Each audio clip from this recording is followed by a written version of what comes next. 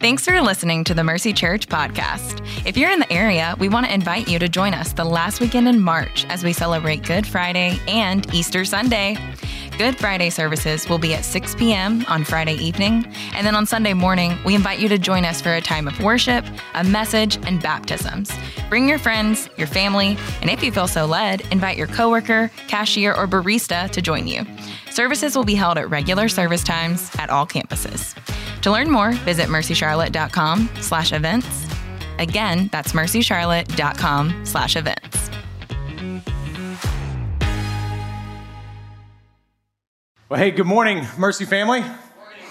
Man, I get to start my time with you this morning with some really exciting news. For some of you know this, we have been searching at Mercy Church for a director for our student ministry for about 2 years now. That's a director of our ministry to middle and high school students and their families. The search has been one of the longest I've ever been a part of, and that's very intentional because we believe this is such a crucial time in someone's life when it comes to their relationship with God and establishing the patterns and disciplines of the faith that will carry them through the rest of their life. So we've had a pretty long search in that regard, y'all. The stats are pretty overwhelming. I mean, right now, 2/3 of American adults that are Christians, 2/3 of them say that they gave their lives to Christ before they were 18 years old.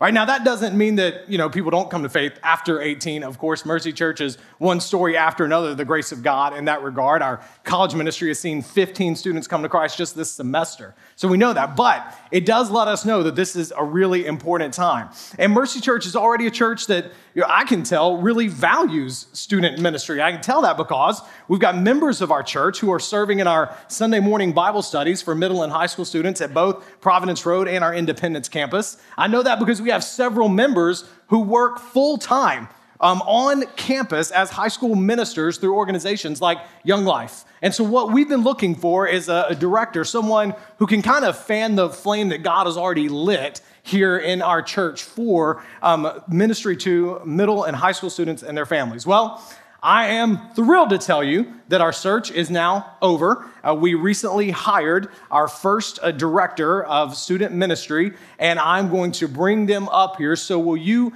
join me in welcoming to the stage our first student director, Alan Warokio, and his family. Both campuses, let's celebrate. God has provided.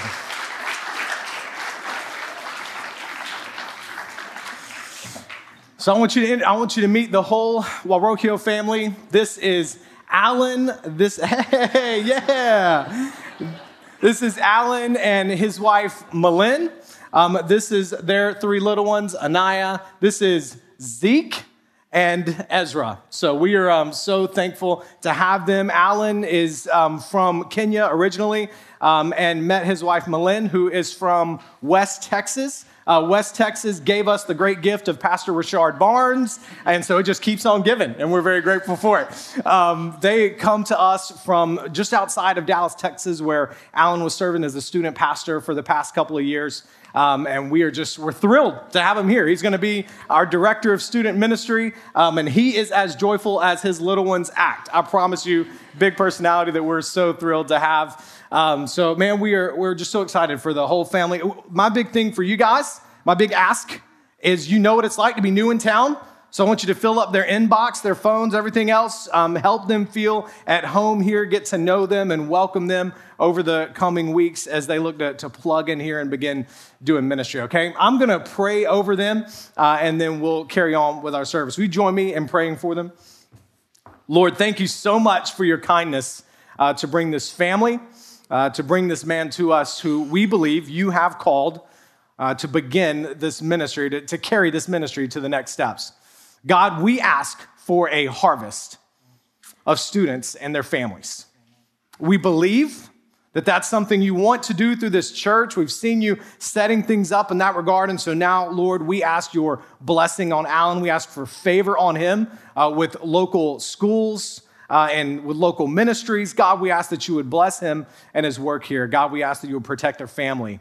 Would this season in the life of their family be the one where they've drawn closer to you, more closer to you than ever before? God, we love you. We praise you for how faithful you are and the work that you have already prepared. And we praise you in Christ's name. Amen. Amen. Thank you, guys. Yeah. It's easy. All right. Well, if you've got your Bible, get that out and make your way over to Matthew chapter 2. Matthew chapter 2. This month, we reserve for what we call Advent because it's a really big deal for Christians to sit down and just consider for a while the coming of Christ and all of its implications for us. That's why we take a whole month every year to talk about it. Today, we're going to look at one of the most enduring yet peculiar symbols of Christmas. We are going to look at the story of the wise men. Now, if you grew up in a church setting like I grew up in, the wise men were a part of every nativity scene, toy or live, right? In fact, you knew if you had a major league live nativity, if you had wise men and what? There was, of course, their camel. And if you had a live camel, that meant you were the real deal, big deal, right?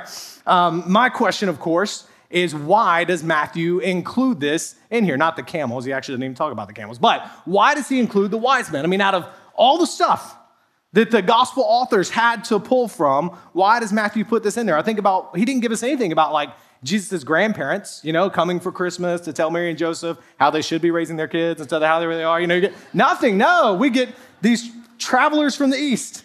Why? Well, for one thing, it's because it happened. And Matthew and the gospel writers are in the business of telling us what really happened, right? But for another, there's something uniquely revealing in the story about who Jesus is, about his message and what his message and ministry are all about. Y'all, just a reminder, nothing in the Bible is ever filler, all right? Nothing is just there for your entertainment. If it's in here, it really matters, not just then, but now. In fact, what we're going to see in this short account is some very different responses to Jesus. And that's the point of the Gospels, to announce who Jesus is and then call you to respond. That's what today is going to be all about. We're going to walk through the passage that you just heard read, and we're going to see responses to Jesus. What we see is we see these wise men searching for God, and then they finally find him. And listen, the main point of today is really a question for each of us to consider. In your search for God, what will you do when you find him? In your search for God, what will you do when you find him? We're going to see a few different reactions as we go through this. We'll just walk through this passage and then see a couple of different ways that people respond. All right, here's verse 1 again for us. After Jesus was born in Bethlehem of Judea, in the days of King Herod, wise men from the east arrived in Jerusalem saying, "Where is he who has been born King of the Jews?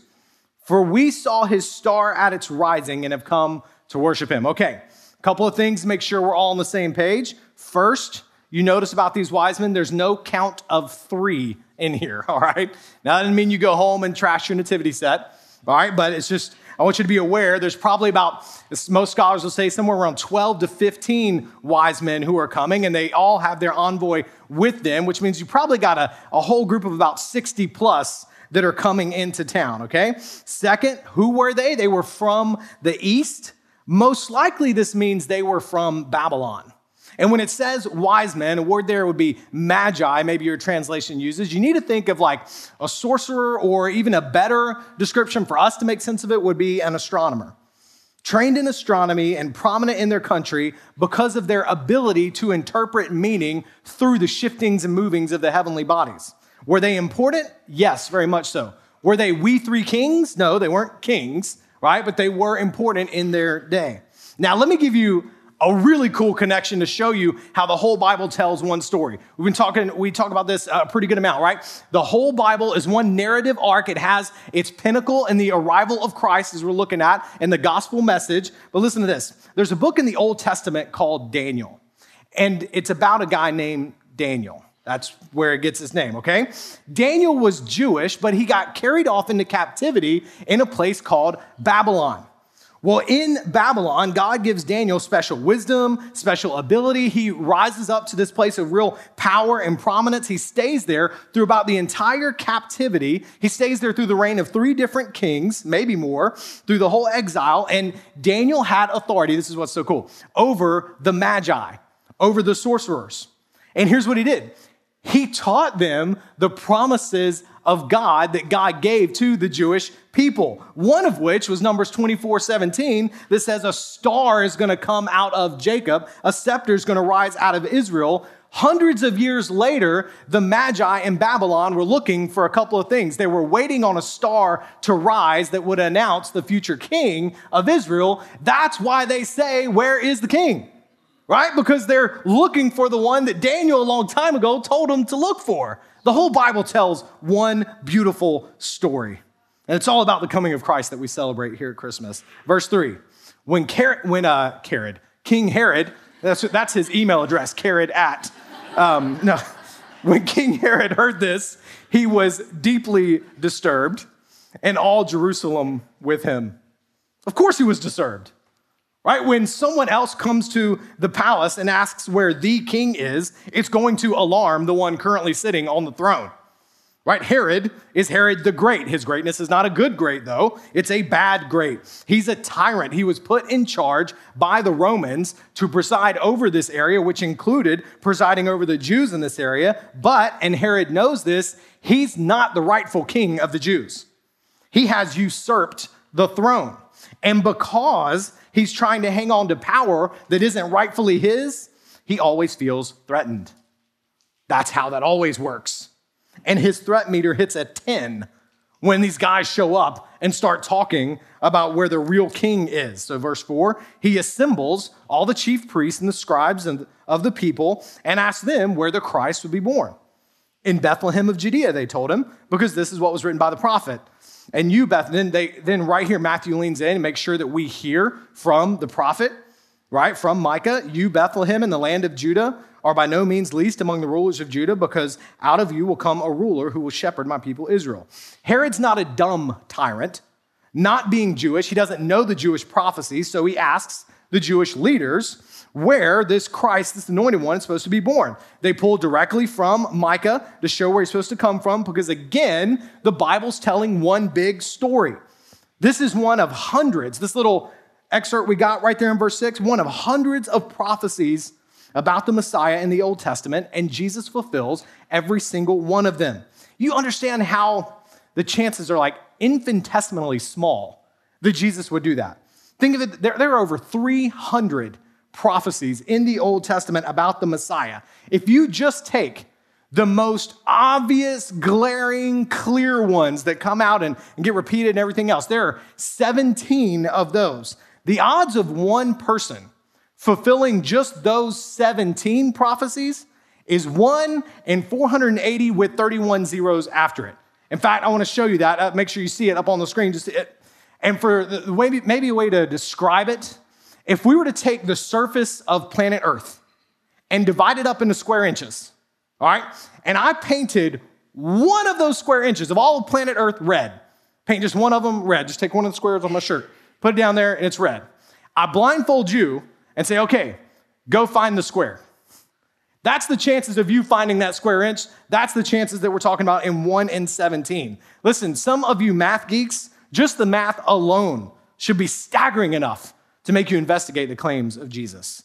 Verse 7, then Herod secretly summoned the wise men and asked them the exact time the star appeared. He sent them to Bethlehem and said, go and search carefully for the child. When you find him, report back to me so that I too can go and worship him. Now, I can ask you what I ask my kids when we read this account at the dinner table. Do you think Herod actually wanted to go worship Jesus? And they will say, no. What do you think he wanted to do? Kill him. That's right. On to verse 9. After hearing the king, they went on their way. And there it was, the star. They had seen it, its rising. It led them until it came and stopped above the place where the child was. And when they saw the star, they were overwhelmed with joy. Now, here's what I love about this. These guys were astronomers, and so God used the stars to point them to Jesus.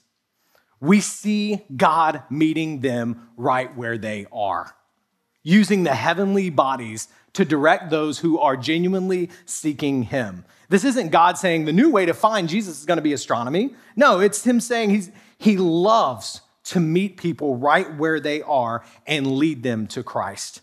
And that's how he is with you and I. What you begin to realize is that in your search for God, he finds you long before you ever even search for him.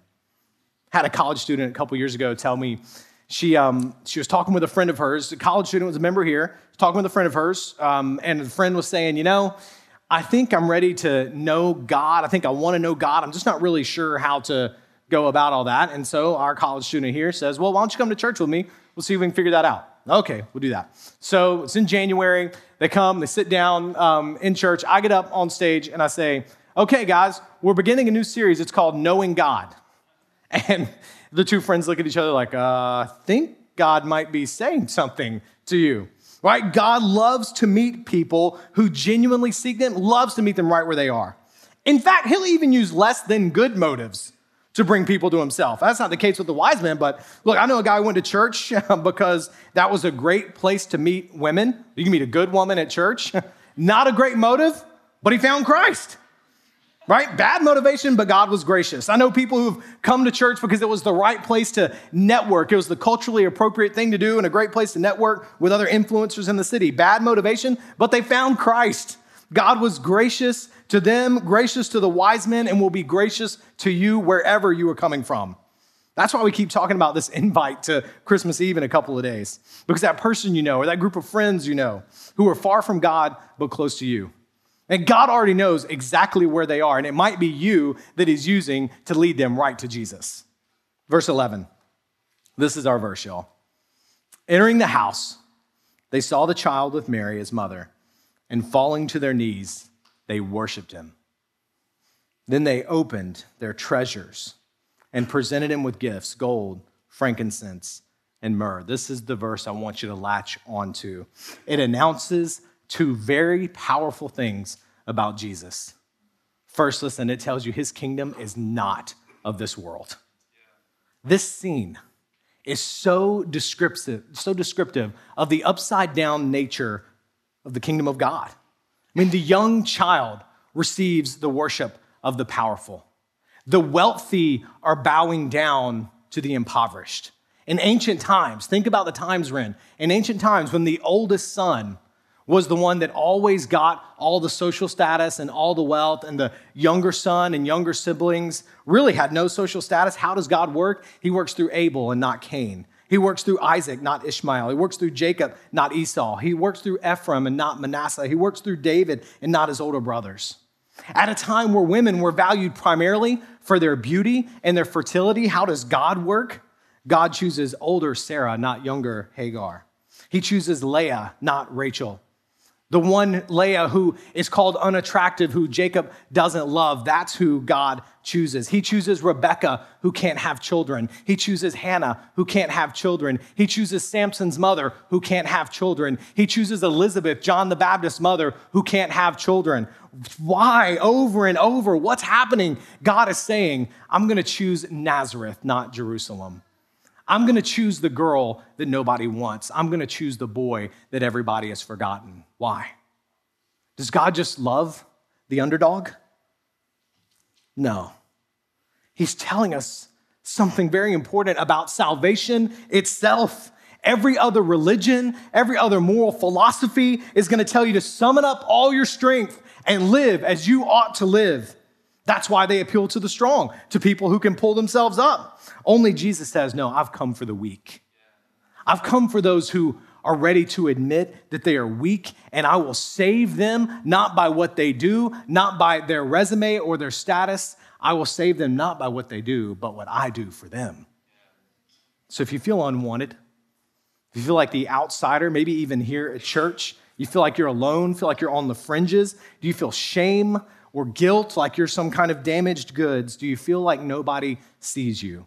I want you to hear the anthem of the upside down kingdom of God. God sees you, God wants you, and God loves you. And all those things that you might consider a weakness is what he will use to allow you to boast all the more in his strength. At the climax of his life, Jesus ascended not to a throne, but to a cross. His weakness really was our strength. His kingdom is not of this world. And if you try to make sense of the kingdom of God through the power structures of this world, you'll never be able to understand it. You don't go clean yourself up to get right with God. You don't try to impress God. You come to him however you are. You come to him dirty, broken, alone, just as you are, and receive the love of Christ. Our God is not looking for resumes. Our God is only looking for repentance. That's right. Come to him. Receive the love of Christ he offers you. His kingdom is not of this world. There's a second thing we see here with the wise men, and that's that he's worthy of our greatest treasure. The wise men give gold, frankincense, and myrrh, and oftentimes for people that are familiar with the Bible, they jump right to that and they start trying to analyze what those gifts specifically mean. There's plenty of speculation, and we could deep dive that another time. I want us to consider why they gave these treasures.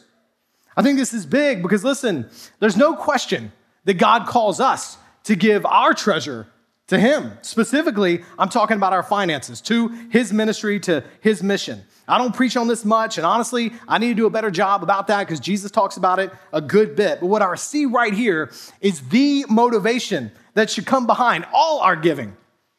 The wise men gave their treasure to Jesus for one simple reason, because Jesus was worthy of their treasure. And my question is, do you believe he's worthy of your treasure? Here's why he's worthy.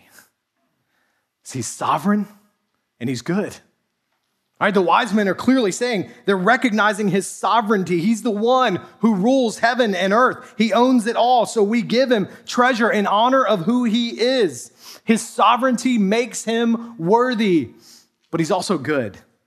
The Apostle Paul once asked the church in Corinth to give to ministry needs to another local church down the road.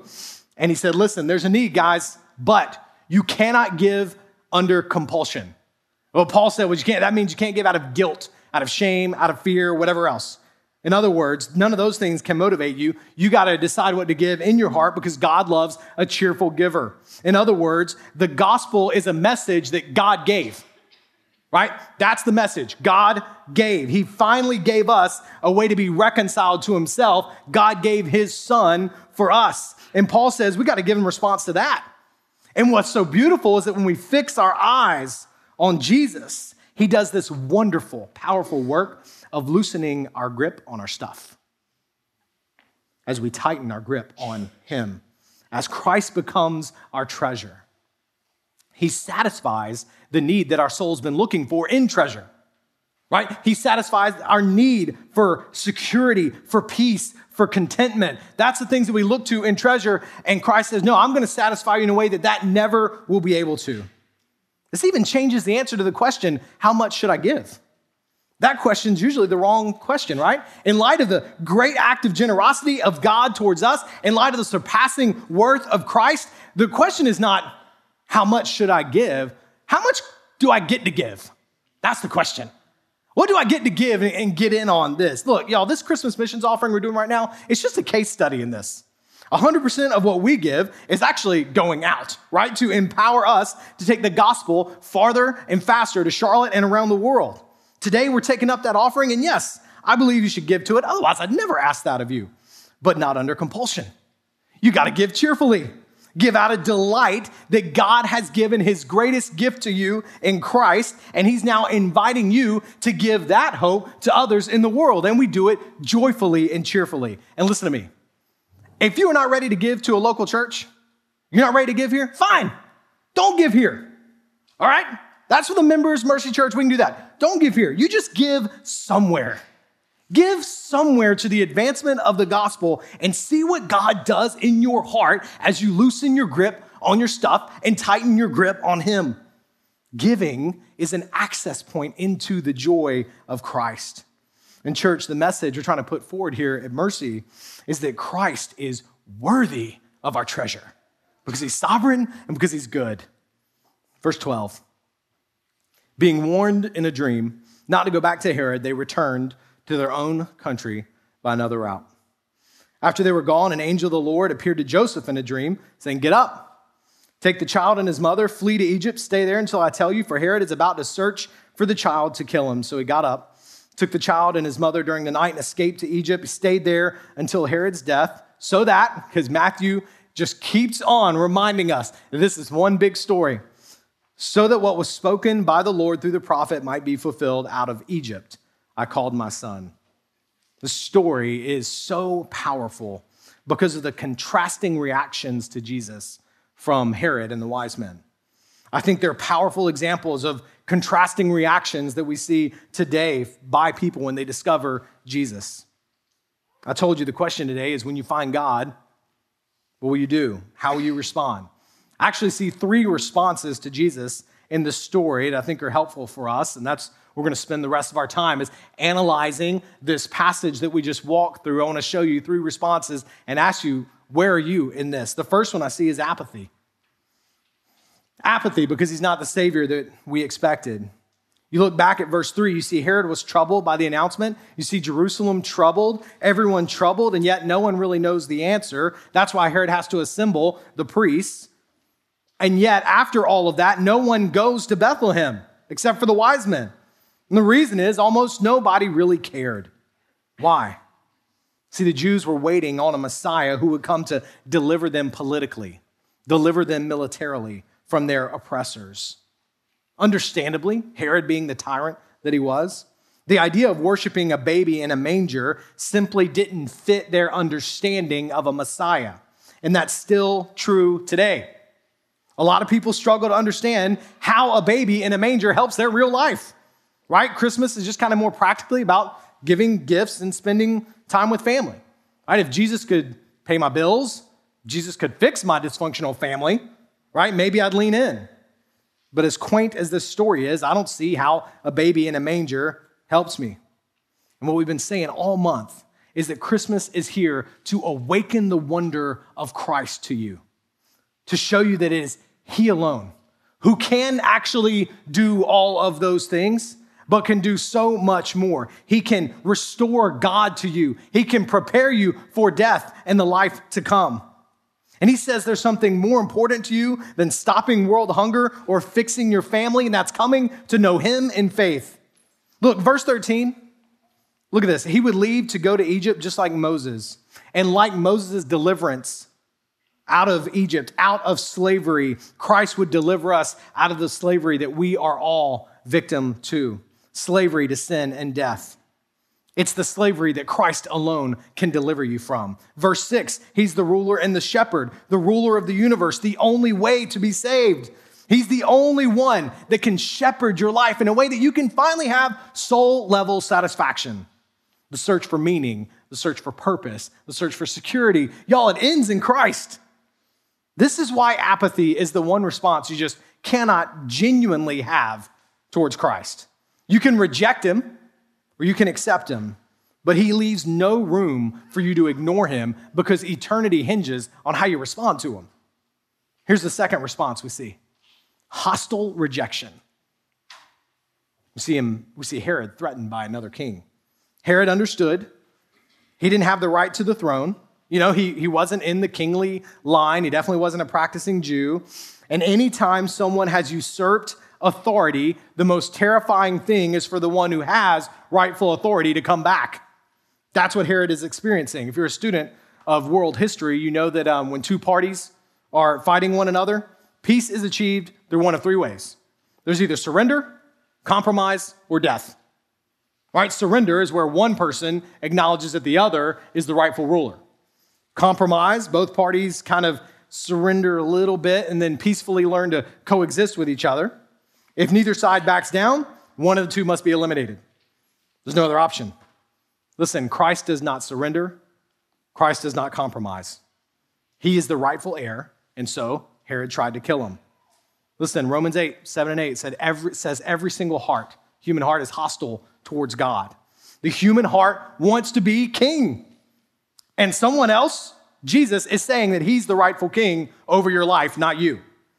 And inside every heart is a little King Herod that wants to rule and is hostile towards anything that threatens its sovereignty. This question, where is the true king? Y'all, you get that is the most disturbing question that you can ask the human heart. And we put up all kinds of defenses in order to keep ourselves on the throne. Often, we put up religious defenses.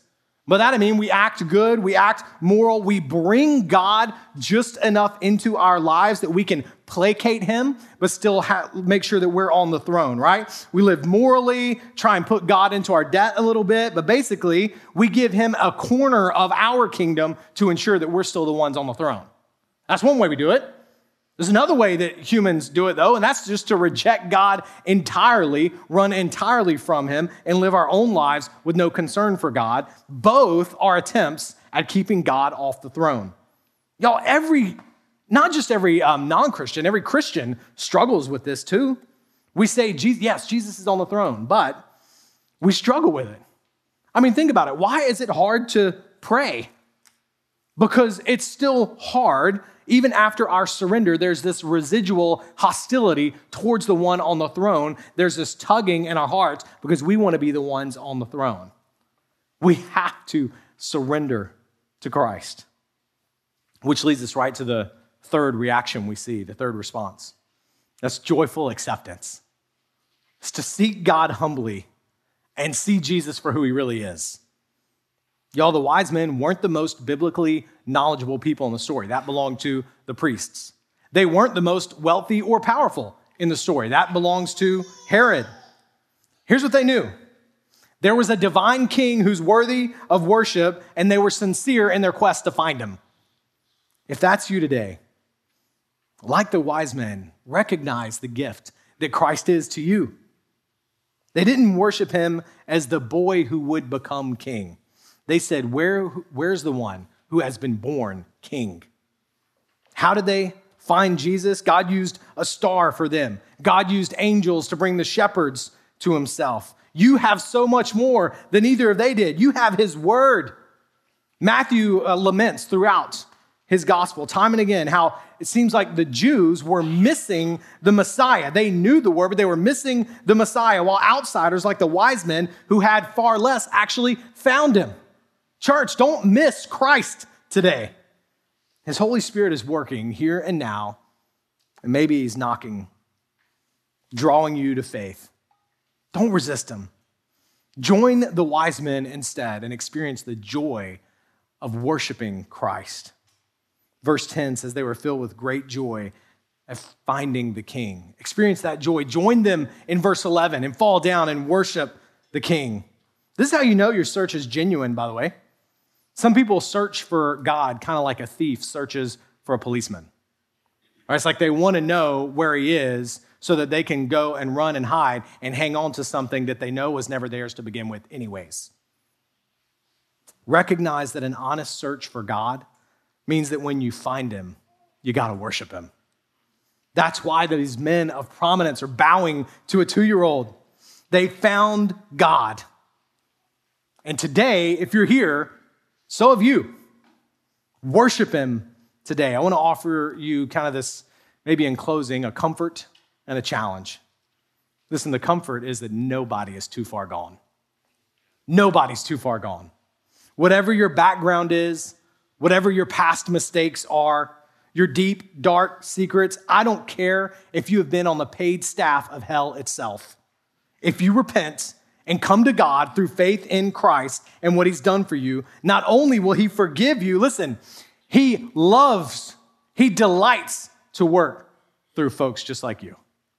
That's who he loves to work through in his upside down kingdom here on earth. And here's my challenge to you. You got to give him everything. Now, I'm not talking primarily even about finances right now. That's just a sliver of that. I'm talking about giving him everything, giving him your worship, putting everything on the table and saying, God, I give it all to you. I give my life to you because you are better than everything else. Y'all, the story of the New Testament is looking back at the resurrection of Christ, what he's done for us, and just saying over and over, Christ is better, Christ is better, Christ is better. All the temptations of the flesh, that residual hostility that wants pulling me back onto the throne, The anthem of Scripture is saying Christ is better. Christ is better.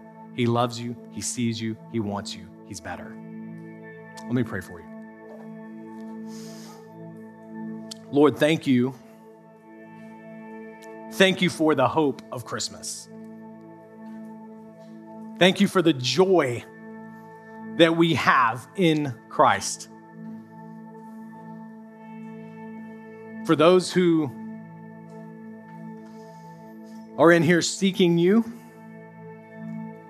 God, I ask that in your grace and kindness, you would help them to surrender. In fact, as you're praying right now, let me give you the chance to do that.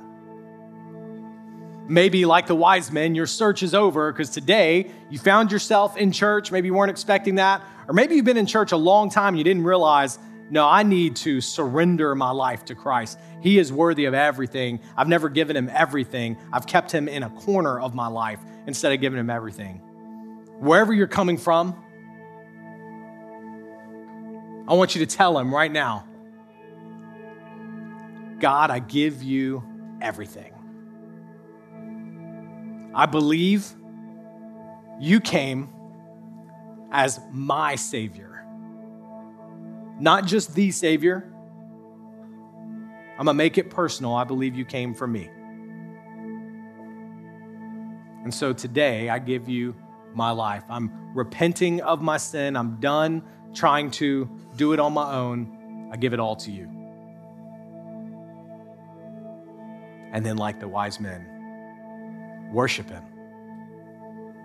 Maybe you even need to, in a posture, physical posture, kind of open your hands there. God, I give it all to you because you're worthy. You're worthy. God, you're worthy. And so we worship you. Thank you for Christmas. Thank you for the coming of Christ, for the hope of the world given to us. God, don't let us miss it. Pause our hearts, pause our minds. These last few moments we have together this morning, lift them up to see you for who you are. Help us to worship you. We love you. We praise you in the mighty name of Christ. Amen.